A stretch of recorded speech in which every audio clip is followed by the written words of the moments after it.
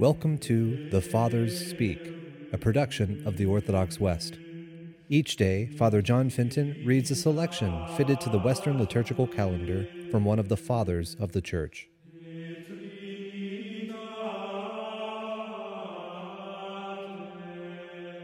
On this Saturday, as with many Saturdays, we commemorate the Blessed Virgin Mary.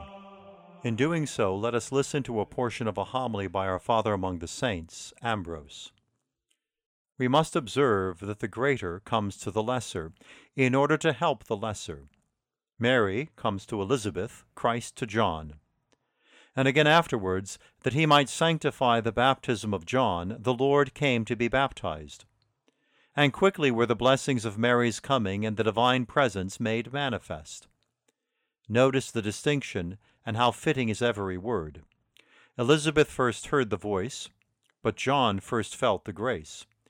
She heard by natural means, he leaped by reason of the mystery. She perceived the coming of Mary, he that of the Lord. Mary and Elizabeth speak words of grace, but their children work within, and enter upon the mystery of piety as their mothers meet each other.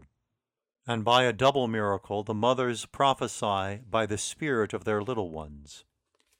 The babe leaped, the mother was filled.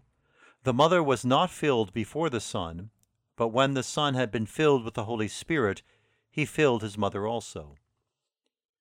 And how have I deserved that the mother of my Lord should come to me? That is, how has so great a good happened to me, as that the mother of my Lord should come to me?